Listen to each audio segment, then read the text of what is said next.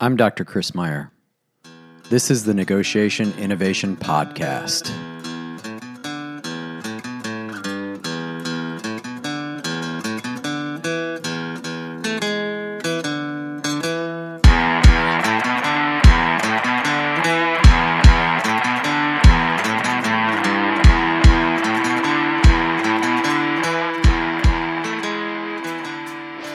Every week, I'm going to add to your knowledge base about human interaction. We'll look at motivation, we'll look at emotion, and we'll look at decision making, all within the context of negotiations. This is going to improve your life both organizationally and outside of the organization. Let's go. Hello, negotiators. Today I want to talk a little bit about some things I've been noticing. I've been noticing a lot about interactions lately. We're in this very unique period in our lives, in our history, and it's really impacting our interactions. And I want to talk through some ideas about the impact that it's having on our interactions. And I'm going to give you four ways to address maybe some of the ways, maybe some of the things that are happening in your interactions. I've noticed that interactions have been a little bit more strained. Interactions have been a little bit less natural. We came from a situation where our interactions were very natural. And as we all know, we went then into a period of somewhat isolation. I know that I still had my family around me. There were a few other select people that I was around, although not a lot. But most of us went from a lot of interaction, constant interaction, to a situation where we didn't have those interactions. We didn't have the same types of days that were filled with interactions with people. And I know what happens is we get desensitized sometimes to the shenanigans that go on out there in the world.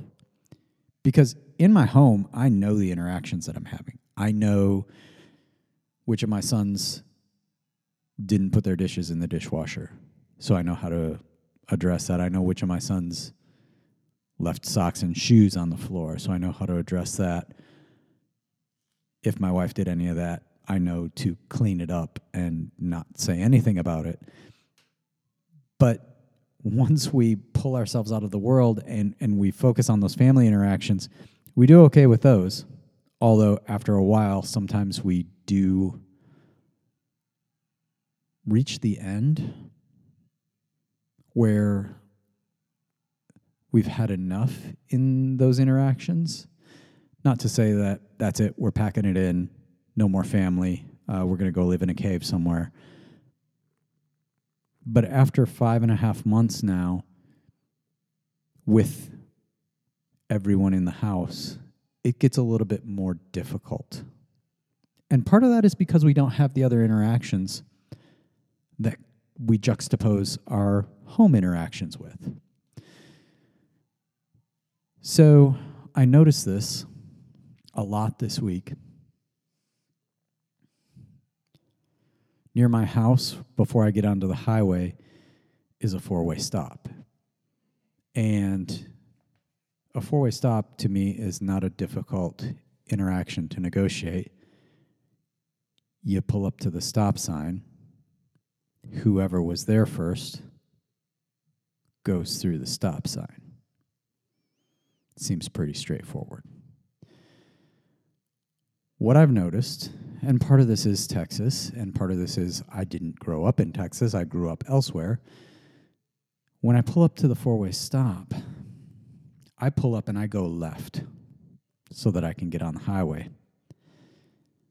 Very often, I will pull up in the left turn lane with my blinker on because I really want to, just like every interaction that I have when I want to achieve something, I want to communicate that. I want to communicate it well. So when I pull up to that stop sign, I communicate it well. I'm in the left turn lane. I have my left turn blinker on. It's very obvious what I'm going to do. The person who has arrived at the stop sign before me and is going straight is doing the thing that confuses me, waving his hand at me. You do this, come through. Well, you were there first. And it breaks convention, right? If I pull up and I'm going to left turn, and you've already been sitting at that stop sign, when you wave at me, it puts me in a bad position. It puts me in a position where I don't know what you're going to do. If I do go through and you hit me, I'm at fault. If I do go through and you're angry at me, if I do go through, I've cut you off. And that's not who I want to be. Also, I'm communicating my intentions really clearly, and you're not communicating your intentions with me. I find that to be a difficult situation. What happens for me, much to my wife's chagrin, is I will sit there. I will sit there at that four-way stop with my blinker on, going left, the person across from me waving maniacally. I will sit there for 3 days if I have to. Because I'm clear about my intention, I'm clear about what I'm doing, I know what I need to do in order to achieve my goal, and I know the process rules, and I know if I go outside of those process rules, I'm not doing the right thing. I found this happens a lot in our masked interactions as well. In the grocery store, in other retail establishments, where it was very typical that, especially in Texas, people would treat each other in a certain way. Now it's because we are veiled, because we have the safety of that mask. I've seen people in interactions that I'm almost shocked at. Treating people poorly, cutting people off with their grocery carts, essentially pushing people out of the way with grocery carts. It's not a lot, but it's enough that I notice. I think that's an interesting thing. The other place that I've noticed it is, again, in that semi-anonymous situation of social media. And I know that we're in a political campaign season right now, but the political rhetoric is hateful and brutal right now. And I think that some of this comes from our sensitivities being heightened. We've been in semi-isolation, so our sensitivities are heightened, and we're seeing things that are annoying to us. We're being moved by things that wouldn't move us previously. Although, I will admit, I've been sitting at that four-way stop forever. I always do that. And I know a friend who, at the four-way stop, was waved through by an 18-wheeler and turned left in front of the 18-wheeler to be pulled over by the police, and the police said, it doesn't matter if they wave at you. You've got to follow the rules. That enough said. We're not used to putting up with everyone. We're not used to being so aware of the idiosyncratic nature of our interactions, of the differences, the small differences that are highlighted right now because we've been away from those small differences for so long. So we see those small differences and they're glaring. We're tense. We have anxiety because we're in the middle of a pandemic. We have anxiety because we don't know if kids are going to go back to school. We have anxiety because we don't know if work is going to continue, if jobs are going to be lost, if the stock market's going to go up today, down today. Who knows? We don't know. We're in a big season of don't know, and that causes anxiety. That plus the isolation has put us in a place where it's somewhat difficult to understand the interactions that we're having, the annoyances that we're having in our interactions. And so I'm going to give you these 4 things that I want you to think about when you're dealing with these interactions. The first thing that I want you to think about is I want you to be aware. Be aware if there is an annoyance. Be aware if there's something that bothers you in the interaction. That's the emotional intelligence aspect of this, right? You have to understand, okay, when my boss said this, it made me feel this way. Now, what's the appropriate response? What's the response that I had? Can I match those up? Can I understand where it came from? Because we're all in that place where it could put us a little on edge. So we have to have that emotional intelligence. And this is a two-way street. This means I have to think, I wonder what's going on in the head of that person that's trying to wave me through this stop sign. I wonder what's happening with that person that cut me off in the grocery store and glared at me. I wonder what's going on with my boss, with my coworker, with my spouse, with my kids. I know that my sons are on edge right now because they want to go back to school. They don't want to be sent home. They're done with spring break. Spring break has been far too long for them. They're done. They want to go back. They want to be around their friends. But they also understand that it might not end well. So having that understanding, that emotional intelligence of how they feel makes my interactions with them slightly different.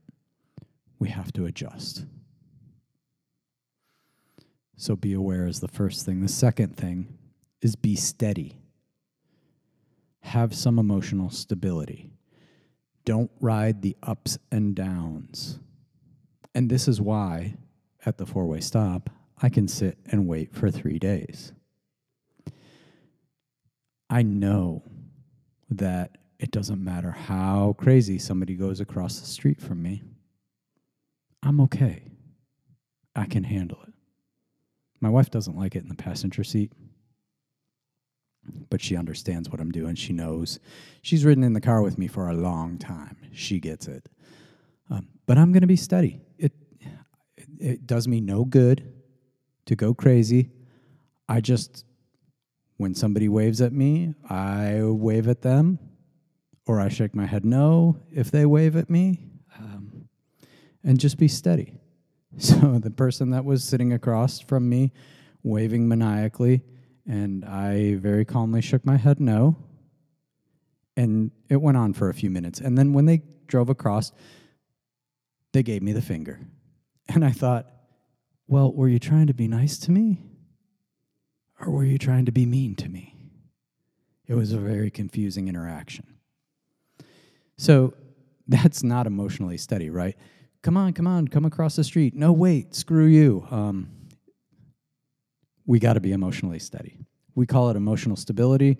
We used to call it neuroticism in organizational behavior, but nobody likes to hear that they're high on neuroticism. It's better to tell somebody they're low on emotional stability. So be steady. So we want to be aware. We want to be steady. And then we want to hold back our judgment a little bit. So the person waving maniacally and then flipping me off, I looked at my wife, I laughed. I said, they're having a day. And I turned left and off we go, right? We want to hold our judgment because people could be having a day. People could be struggling. I don't know. Maybe they have somebody in the hospital. Maybe they have somebody close to them that's really sick. Maybe they are part of the unemployed that happened from this pandemic. I don't know. So I don't want to make a judgment about who they are based on that one small interaction. I'm going to reserve that judgment. And then the fourth thing, the last thing, And I preach this. I preach this over and over because it has such a huge impact. We need to treat people with dignity and respect.